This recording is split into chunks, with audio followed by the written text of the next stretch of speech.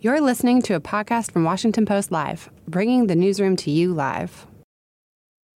Hi, and welcome to Washington Post Live. I'm Jacqueline Alemany, the congressional investigations reporter here at the Washington Post. And our guest today is former Republican Michigan Congressman Fred Upton. Welcome back to Washington Post Live, Congressman. It's still Fred, Jackie. Nice to see you. I needed permission for you to tell me to call you Fred. Well, let's get right to the news. Donald Trump was indicted for a third time last week, this time on charges that he tried to subvert the results of the 2020 election. You said this indictment was, quote, totally justified the vote I cast, meaning your vote to impeach Mr. Trump for those actions. Why do you feel vindicated? Well, we saw it firsthand. I mean, those of us that were there in the Capitol that day and talking to the officers afterward, watching them, casting a vote at 8 o'clock or so when the House came back after we had adjourned because of all the insurrectionists that were there. But the bottom line was he really did try to discount or not allow the counting of the electoral votes on January 6th. We see the conspiracy charges with the fake electors. I have every reason to believe that was directed by someone within his administration. I've read the indictment that came out this last week.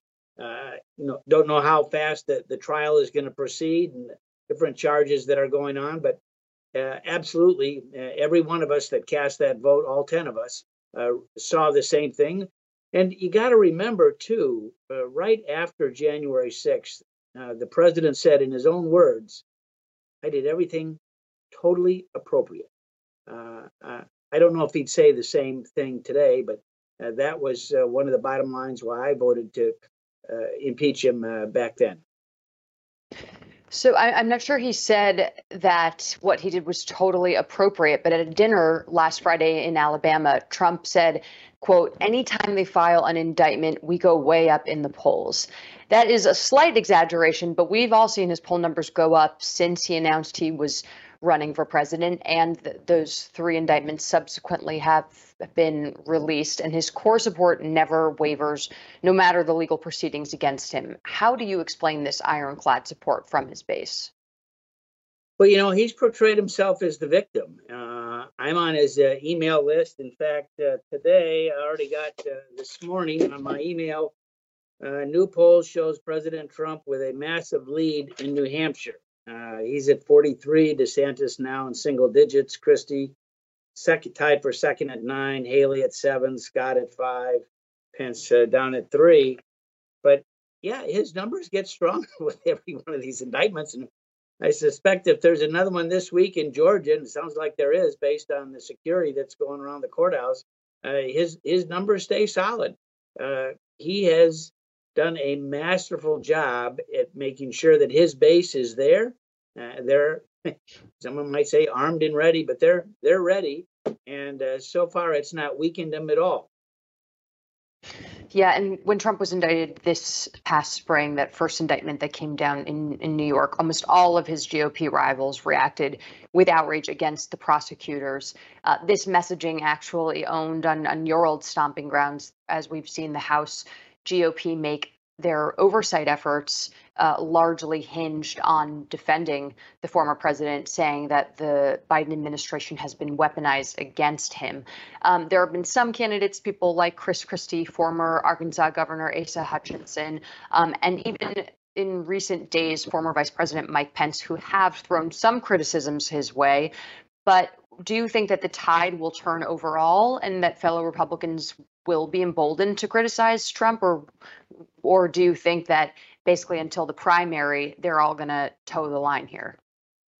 I think the ones that are in the race are going to stay with the talking points that they've said so far. I don't think they're going to flip back one way or another. I watched Chris Christie last night on CNN. I thought he did a fantastic job, particularly coming back from Ukraine as he was there just a week or so ago. And it's one of the reasons. I mean, you see what Chris Christie says. We have this upcoming Republican debate on the 23rd. My sense is that Trump will say, I've got this huge double-digit lead over all these folks. I think that he'll be afraid to take the hit from Chris Christie and others that might be armed, ready to go after him. And so he'll avoid that debate, knowing that he can, his view is if he just sits it out, he'll keep this double-digit lead with the primaries only a few months away. He's identified, this is Trump, more than 100,000 Trump supporters in Iowa. Now, you got to remember, back in 2016, Trump didn't win the Iowa caucus, but he's done a masterful job at identifying these folks. I suspect that they're going to turn out, and with 12 folks in the race, which is there were 17 people in the race back in 2016. He's in pretty solid grounds to win the nomination as the clock just continues to tick, and he's not made any stumbles as it relates to his base. But what are voters supposed to make of someone like Chris Christie? This is someone who was one of the first people to get behind Trump in 2016, someone who worked on his presidential transition team and really only started speaking out against him after January 6th. Why are voters supposed to trust Chris Christie now? Well, Chris's problem is, and I know him so I can say Chris, is that there are too many people in the field. And that's how Trump won the first time. 17 people in the field. He had a base of about 30%. The dominoes fell his way, and he became the nominee and ultimately the winner of the November election. When more Republican candidates got in over the last 6 or 8 months, the mayor of Miami, et cetera, it only helps him. Remember that South Carolina is an early state now in the Republican primary. Well, it's for both. With 2 candidates, Tim Scott and Nikki Haley, both from solid folks in South Carolina. It only helps Trump in that race as it divides the base in opposition to him, knowing that he's going to keep his own base. And if people see these poll numbers, and man, you see them every day. I'm getting something from the Trump campaign. He's winning 60 points in Tennessee, New Hampshire. Michigan, all these states, he's got the endorsements, and he's on a roll to make sure that he captures that nomination, knowing that there are so many people in the race. And there's another governor who's also changed his tune in the past few days. That's Florida Governor Ron DeSantis, who finally acknowledged that Trump did, in fact, lose the 2020 election. Do you think that this is a trend that will continue? And what do you think the winning message is here on the 2020 election, as Trump is going to continue to litigate that as he's brought to court? Well, for DeSantis, it almost is, and he's had a struggling campaign. Let's face it, he fired his campaign manager a little bit earlier this morning. They've had big staff layoffs. No one's seen any real traction from him in the last 4 or 5 months. But for him, it's, as you look at the Republican voters, if Trump wasn't in the race, he'd be a runaway. But I think the base voter, particularly the Trump voter, says, if you can have the real thing in Trump, why should you have something like DeSantis? And that, particularly with the hits that DeSantis endured. The ads that we saw even here in Michigan, how he voted against Social Security and raising taxes, and his issue in Ukraine obviously got a lot of play that poisoned the well for a number of folks that care about that issue.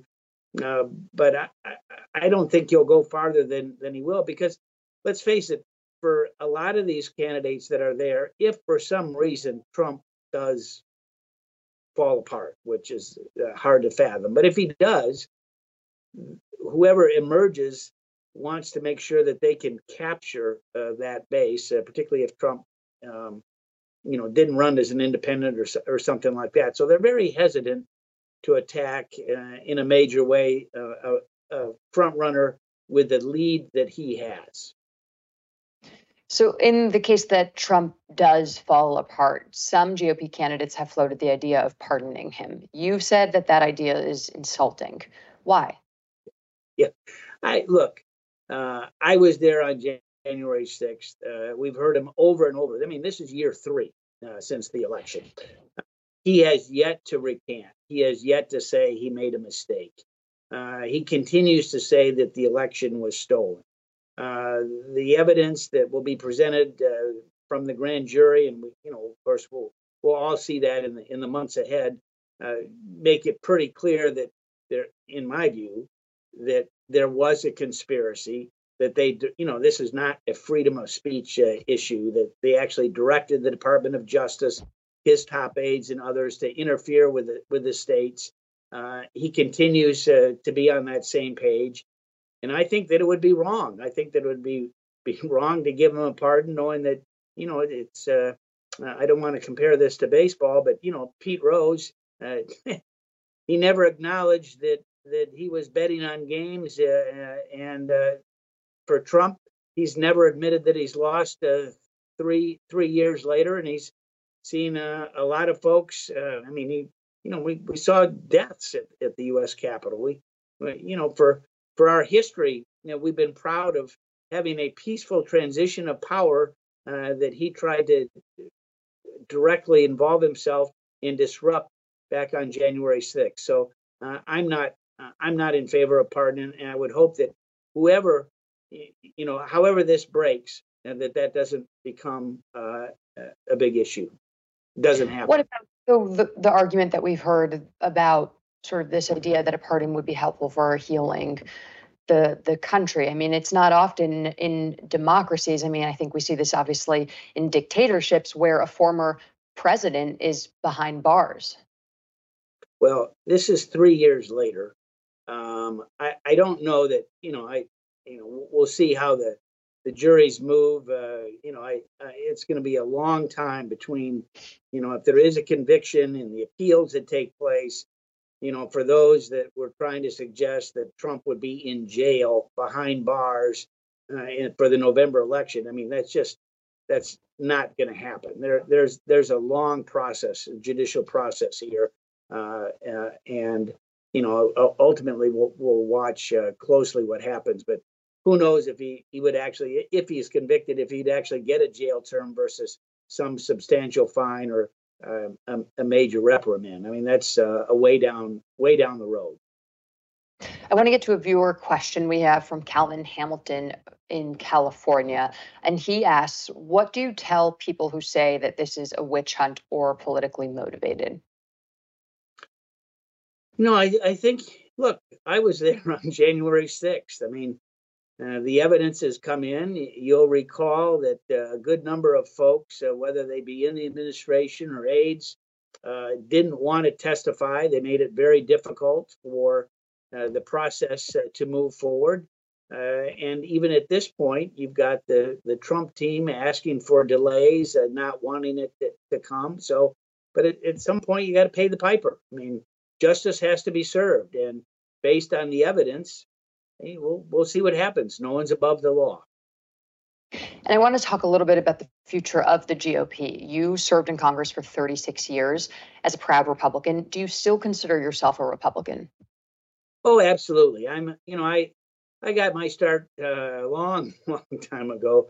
36 years in the House. I worked in the Reagan administration at the White House for 4.5 years. Before that, I worked for our local congressman here in Southwest Michigan. Yes, I'm a Reagan Republican. I'm a governing Republican. I know that I learned Reagan's principles way back when, and he had, of course, a Democratic Congress that he worked with, but he got things done. And, at the end of the day, when he ran for re-election, he won 49 states, losing only Mondale's Minnesota, his opponent. But he was a standout for civility, for decency. People loved him on both sides of the aisle. We were going through some tough times back then, too. I mean, the fall of the Berlin Wall, inflation, the economy.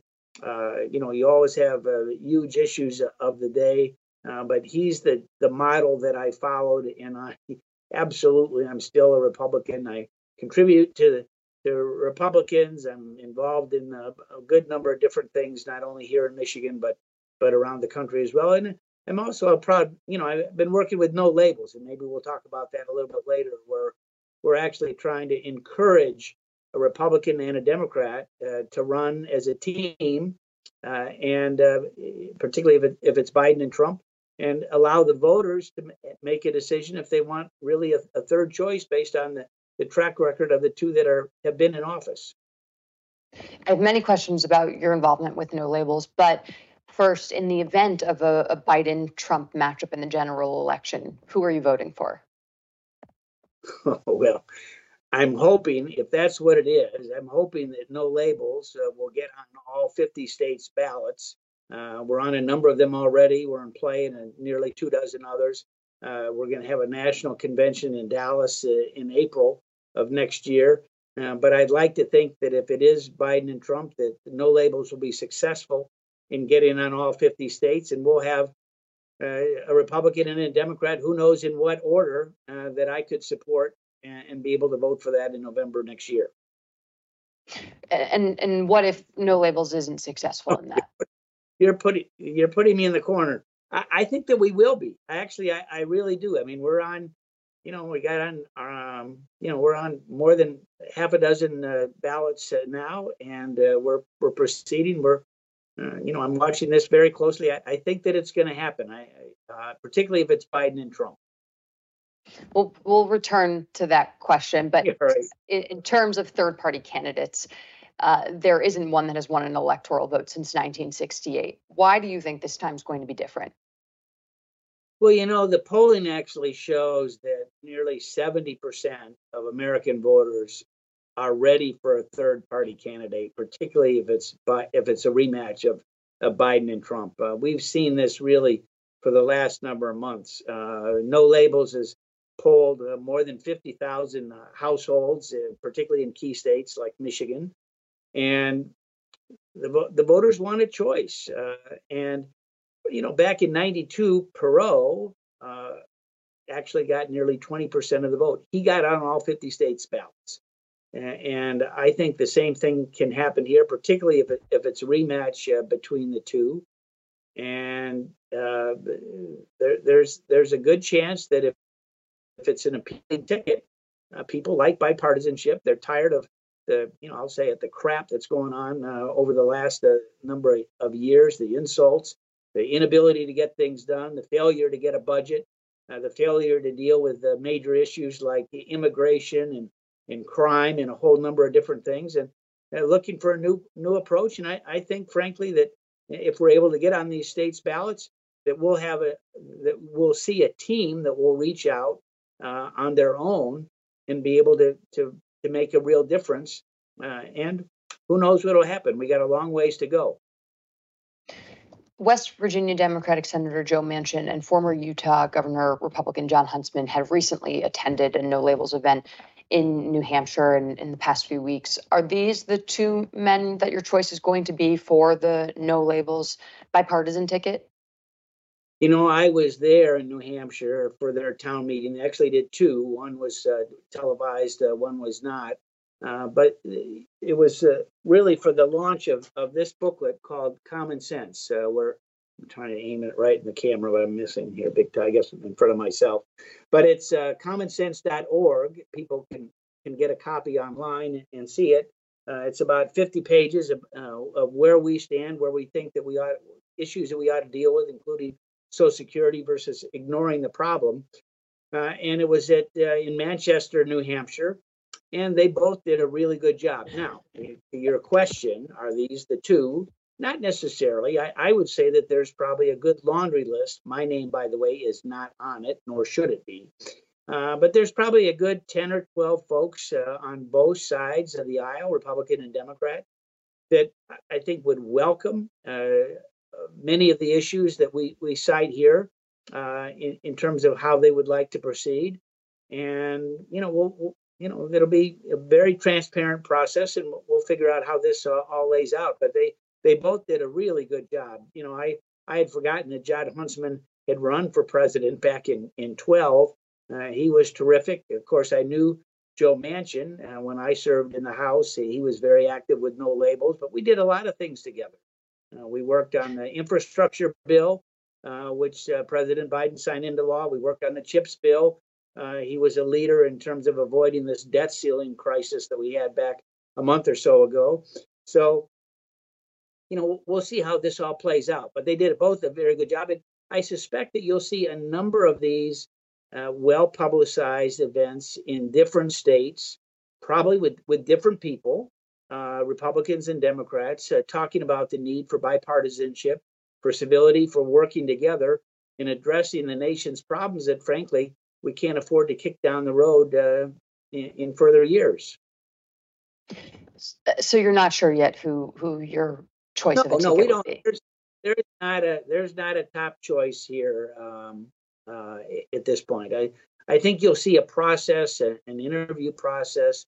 We're not going to be able to have primaries in every state, but we are going to have that national convention in Dallas that would ratify a team if, in fact, it looks like it would be Biden and Trump in terms of a rematch. We also have until really mid to late summer next year to decide to pull back, so that we, if for some reason it's not Biden and Trump, for some reason, whatever it is, we have a good number of months before we actually would decide to push for a ticket that, of course, those candidates would run themselves. So on that topic of pulling back, there have been a slate of polls, NBC, CNN, Cook Political Report, 538, and even the lone poll that has been commissioned by No Labels that have showed that a third party candidate benefits Donald Trump and moves the race from very close against Biden to a slight Trump advantage. What do you have to say about this argument and the potential that this effort is going to help Trump win? Well, a couple things. First of all, we have a long time. Second, and you know me a little bit, Jackie, the last thing that I think I won't say you because you're, the last thing that I would want to do is to have this effort reelect Trump. I cast a vote to impeach him. I would not want to be part of any effort that would see him reelected in terms of a rematch, which is why I'm working so hard on No Labels and really allow the voters to have a choice, have a third choice, if in fact that's exactly what it is. Now, if you look at some of the polls, and I've seen a lot of them over the since March. I think Rasmussen has had Trump beating Biden since June. You look at the electoral vote count. You look at the stuff that I get every day from the Trump team on my own internet, my own website. You think that he's running away with it. So it's going to be a very interesting year, that's for sure, as we look ahead. But the bottom line is, let's let the voters have a choice and let them decide what their ballot will look like come November of next year, if in fact it's tried Biden and Trump. So what's your red line then? If you don't want to be part of an effort that helps reelect Trump, will No Labels pledge to abort their effort to put up a party candidate? I think there's been some statements from the No Labels folks saying that if they saw that this was an effort to give Trump a victory and outside of the margin of error, that at the end of the day we would pull back and not see a ticket go forward. So we really have until July or August next year to see how things all shape out, let alone see the candidates raise the money that they would have to raise to be able to compete in a fair way come November. Okay, and I'll try this once more now. In the case that No Labels does pull back, it's Biden, Trump. Are you voting for Biden or for Trump? I don't want to say yet. I don't. Ask me. Have me on another time. And I'm wondering, when we're talking about middle ground and why, part of the rationale for why you support No Labels and this return to civility, what is the middle ground on these hot button issues of abortion, climate change, civil rights? Well, we got to, we got to deal with them. We saw real gridlock in the last couple of weeks, at least in the House. We'll see how things all shape up with the National Defense Bill. We saw, one of the things we've been pushing for, one of the things in our publication is the Congress needs to pass a budget every year. Early part of this year, the Freedom Caucus demanded of the Speaker, and he agreed that they would take up all 12 separate appropriation bills in the House. Well, as it turned out, here we are. Really, it's September. It's Labor Day. Congress doesn't come back to like the September 10th or so. They passed one in the House. They passed none in the Senate. They didn't even do a budget resolution in the House or the Senate. And we're going to be 3 weeks away. 12 legislative days is all it is in September before the end of the fiscal year. And so not only do they have each one of the appropriation bills, and remember the Freedom Caucus said, we're not doing a continuing resolution. Don't look at us for the votes. And by the way, they're going to have an automatic sequester on top of that. So you got the FAA reauthorization that needs to happen. You got the farm bill that expires the end of September. You've got just normal things. News today is that they're talking a little bit about an impeachment inquiry that may be not only for some cabinet members, but also for the president. Look to see how that might tie things down in terms of not being able to get things done. I mean, this is really one of the most ineffective Congresses that we've ever seen before, and based on their track record so far, they've not gotten anything done in terms of the budget process as it relates to the appropriation bills. No clue as to how this thing is going to go.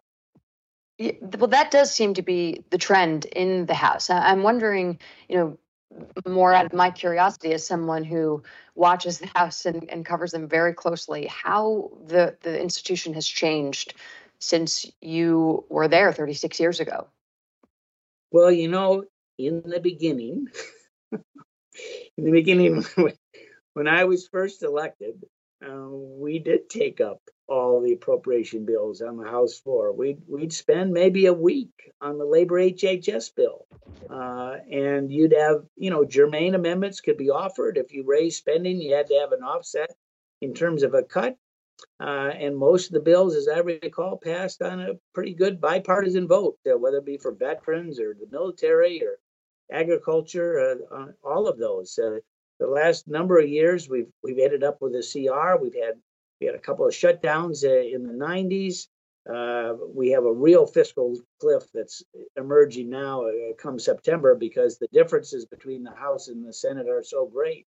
But, it's I don't know how they were allowed to go home for the August recess without getting their work done. I mean, remember, going back to January, all the votes that Kevin, I think they had 15 ballots before he was ultimately elected speaker. It took about 2 weeks. And lots of promises were made. Many of them were on the fiscal side. We're going to do all 12 bills. We're not going to do a CR. We're going to work together. So here we are. Let's face it, September, worst track record ever. Where are they in terms of trying to get these bills done? In fact, the last week that the House was in session, they were supposed to do the agriculture appropriation bill as well, relatively easy one traditionally, and they didn't have the votes to even get the rule passed, the procedure to bring it to the House floor to allow for debate, amendments, and passage. And they just pulled the plug and said, go home. We'll see you in September. Not a good track record as you look back at this year. They did, to their credit, we did avoid the debt ceiling crisis by literally just a couple of votes. But man, that took forever and a day as well. And Fred, I want to ask you one more question before we run out of time. But who do you consider to be the leader of today's Republican Party? Well, you really have to look at the Speaker, Kevin. I mean, he's the highest ranking Republican, and I think you really have to look at Mitch McConnell. We're sad to see his issue 2 weeks ago or so, but they're really the two leaders, and let's hope that they can work together and be on the same page when they come back, because this is a wonderful country, and we got to work together to get things done. And when you have divided government, and we do, and we're going to have it after this November election as well, nobody's going to have 60 votes in the Senate. And the House and Senate are pretty well divided as well. The only way you get things done is you work together. And somehow you got to see that hand of peace between the R's and the D's, the House and the Senate, and work with the administration as we confront all these issues, whether it be China or Russia, obviously our own economy, pocketbook issues, things with the environment. Climate change is real. Look at this summer. It's the only way to get things done. And somehow we have to get back to that page and maybe take a chapter or two out of the Reagan playbook to see how it ought to work. And on that depressing note, we are unfortunately all out of time, so we're going to have to leave it there. Thank you so much for your time today, Congressman Upton. We really appreciate it. Thanks, Jackie. Thanks for listening. For more information on our upcoming programs, go to WashingtonPostLive.com.